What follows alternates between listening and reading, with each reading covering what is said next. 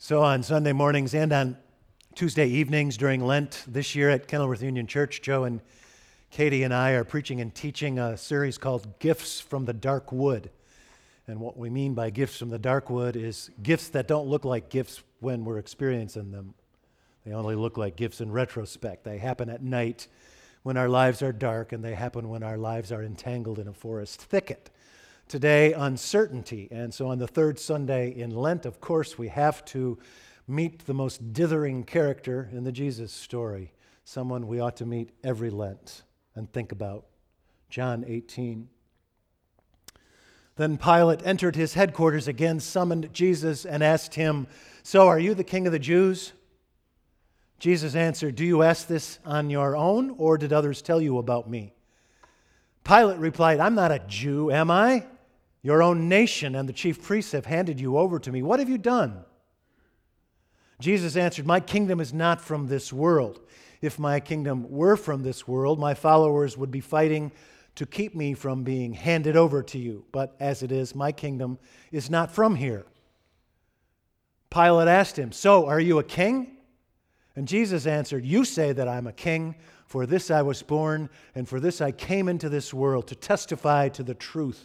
Everyone who belongs to the truth listens to my voice." And Pilate responded, "What is truth?"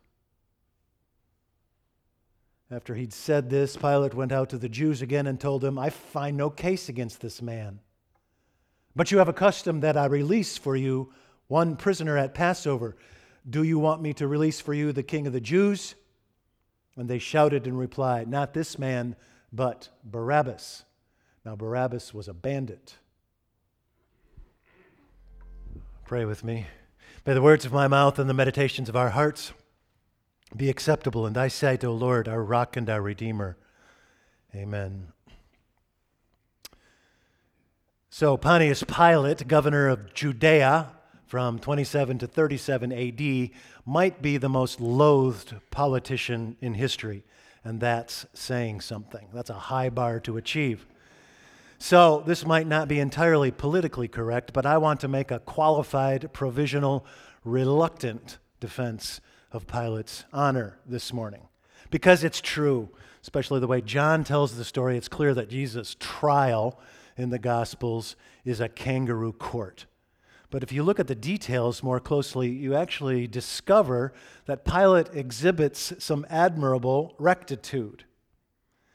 I only had time to read you the central vignette of this story, but in the Gospel of John, this story actually sprawls across 24 verses and about 700 words. In John's story of convoluted West Wing diplomatic intrigues, there are 7 discrete episodes in which Pilate, the erstwhile peacemaker, scurries back and forth from his bench to his chambers, to the offices of the prosecuting attorney, to the crowds outside the courtroom screaming for blood, to the prison where they've got the prisoners locked up. 7 discrete confrontations with 7 discrete audiences. This man will simply not give up until he has exhausted every possibility. Do you remember that film from 12, 13 years ago by Mel Gibson, The Passion of the Christ? You know who the hero of that movie is? He's even better than Jesus. Pilate is the hero of that movie. He is so heroic in The Passion of Christ, according to Mel Gibson's telling, that one reviewer said that Pilate in that movie is Dr. Phil in a toga. He just wants everybody to be okay. Now, true, there's this feeble, flaccid query.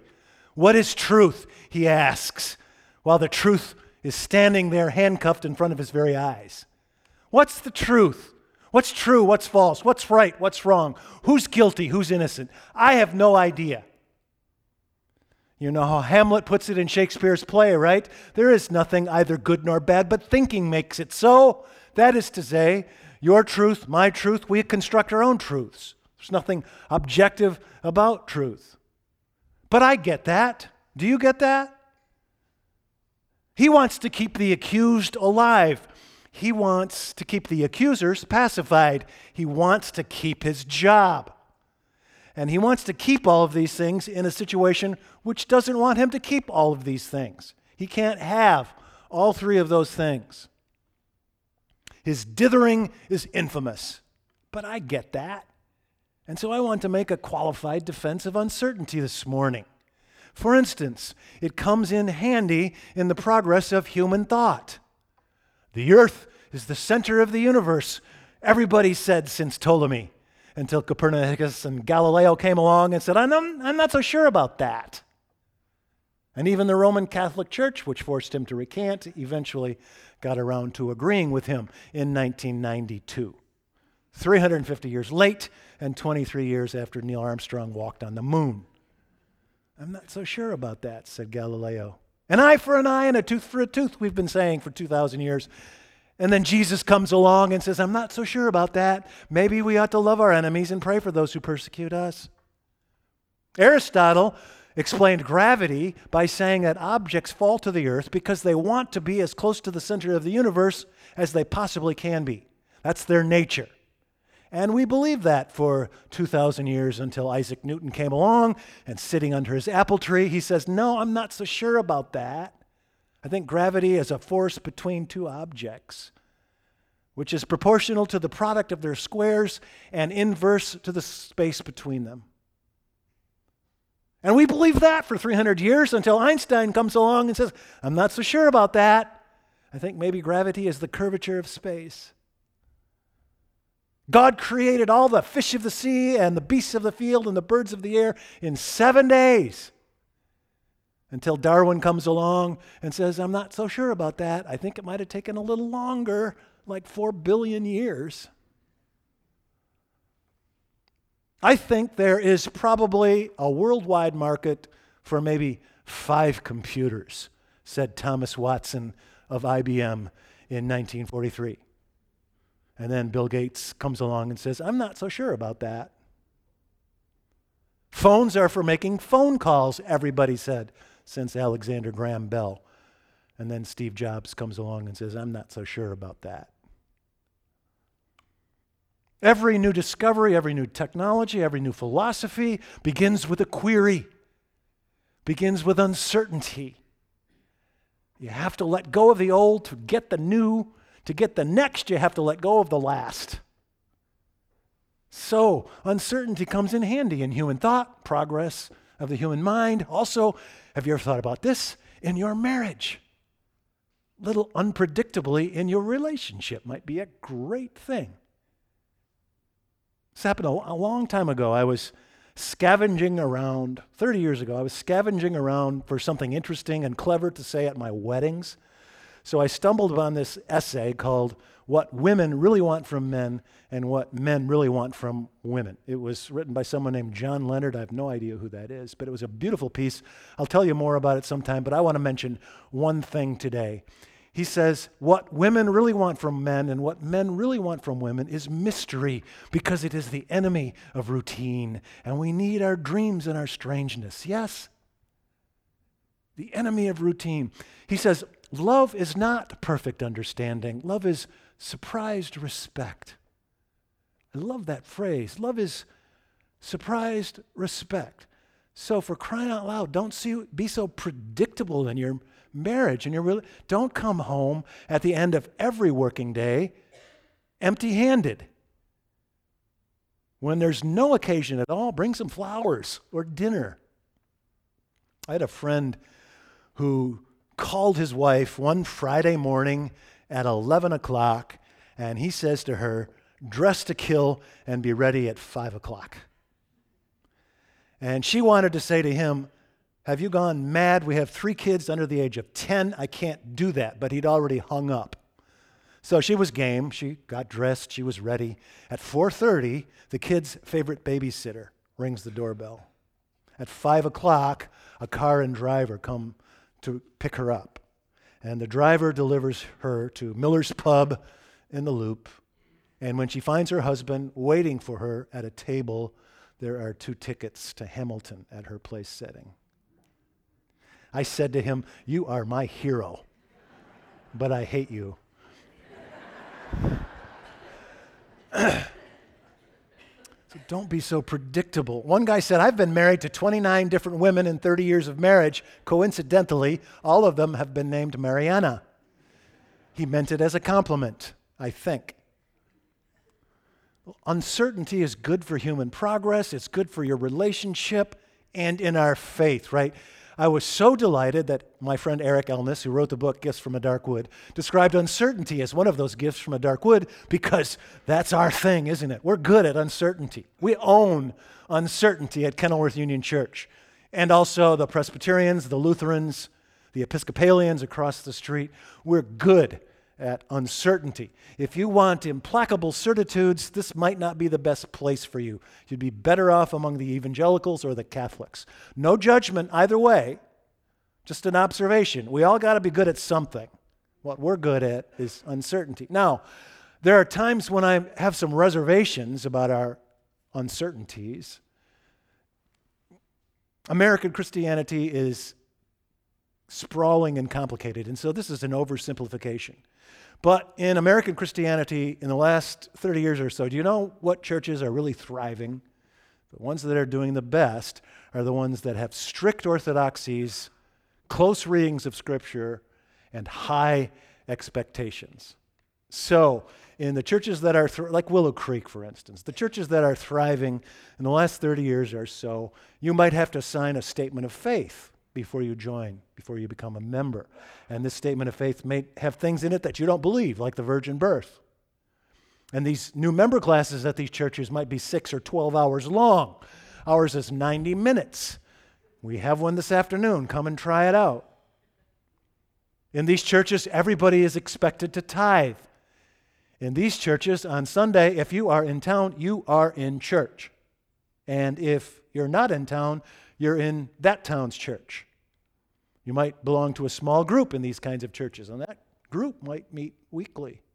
And people love this stuff. It gives them definite truths. It gives them an anchor in life. It tells them how the universe works. We're different here, right? If you missed worship for 6 straight months, nobody would raise an eyebrow, right? If you didn't tithe, nobody would wonder about that. We have people making $1 million here who give a $20 bill to the collection plate every week. And so sometimes, I wonder about our uncertainties in the mainline church, Presbyterians, Congregationalists, Kenilworth Union. But then when I stop to think about it a little more, I realize that's what's most attractive about us. We're not so cocksure about everything. We pitch a broad tent, right? So every Sunday morning, we have quasi-agnostics and quasi-fundamentalists sitting next to each other in the pews in reasonable equanimity until something really important comes along, like whether to floor the parlor with hardwood or carpets. Women should be silent in the church, it says in the Bible. We're not so sure about that, said the Presbyterians 60 years ago. Too late to be sure, but sooner than most. Homosexuality is an abomination in the eyes of God, it says in the Bible. We're not so sure about that, said the Congregationalists 30 years ago. Too late to be sure, but sooner than most. They said, well, gosh, maybe our gay friends and neighbors, our gay sons and daughters deserve the gift of family like the rest of us do.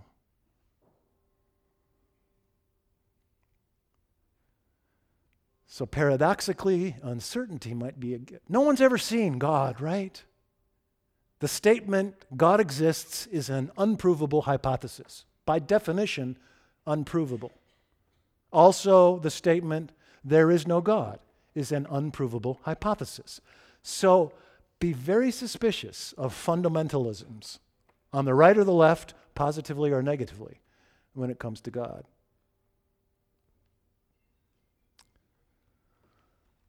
Do you know the novelist Peter de Vries? His life kind of spanned the 20th century, 1910 to 1993. Actually, he's from Chicago. He was raised on the south side. He grew up in one of those Dutch ghettos on the south side of Chicago and in the southern suburbs where everybody's Dutch and everybody makes their living hauling trash, like Wayne Huizinga, right? So Peter de Vries is one of my favorite authors because he infallibly makes me laugh out loud and also because he is an alumnus of my alma mater, Calvin College in Grand Rapids, Michigan. Peter DeVries was our most famous alumnus until Paul Schrader matriculated there. And Paul Schrader was our most famous alumnus until Betsy DeVos became Secretary of Education. And so DeVos is very different from DeVries. No judgment, just an observation. So Mr. DeVries was raised in the strict orthodoxy of the Dutch Reformed Church in South Chicago. And he went to church five times a week. And his parents thought he would go into the ministry, but it was not to be. He made his living working for Poetry Magazine in Chicago and The New Yorker. And Mr. DeVries and his wife, Katinka, had 4 children, 2 sons and 2 daughters. When she was 11, his daughter Emily died of leukemia.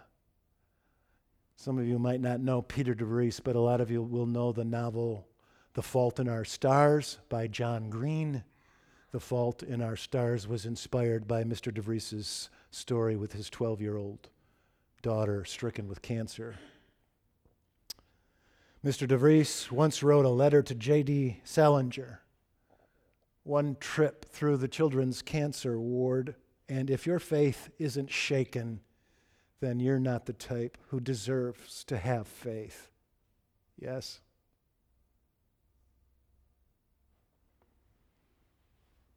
Unassailable certitude, either for or against God, is unattractive. But of course, uncertainty has its place, but then it has to retreat. Because you have to stand somewhere. Who was it said, be willing to die for your most cherished truths, but keep those commitments to a minimum? I think that's wise, don't you? So, keep those commitments to a minimum, but be willing to die for your truth. Ultimately, Pontius Pilate is an unworthy exemplar for us. That flaccid, feeble query, what is truth? What's right, what's wrong, what's true, what's false, who's innocent, who's guilty? He doesn't know. And that question, that feeble query, gives you a glimpse of what is possibly a hollowness where his integrity ought to be. He's a little soft, right? I mean, he reminds me of the Stay Puft Marshmallow Man. If you poked him in the chest, your finger would go in spine deep. He's a little soft. And because of that softness, he committed the most noxious judicial blunder in history.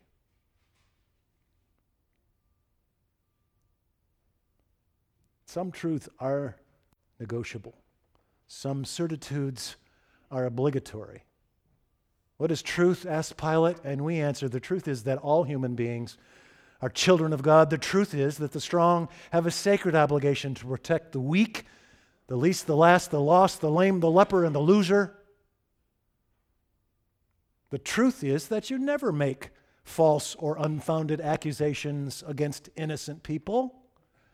And the fact is that if you field false, unfounded accusations against innocent people, you bury them, right? You sit on gossip. You don't spread it around. The truth is that if you're ever called upon to defend the defenseless against the empire, if you're ever called to speak truth to power, and if that speech will cost you your job or your reputation or your standing or your life, you speak it nonetheless, because if you fall, you will always fall back into the everlasting arms of God, and you will be okay. Those are our unassailable certitudes. In the name of the Father, Son, and Holy Ghost, amen.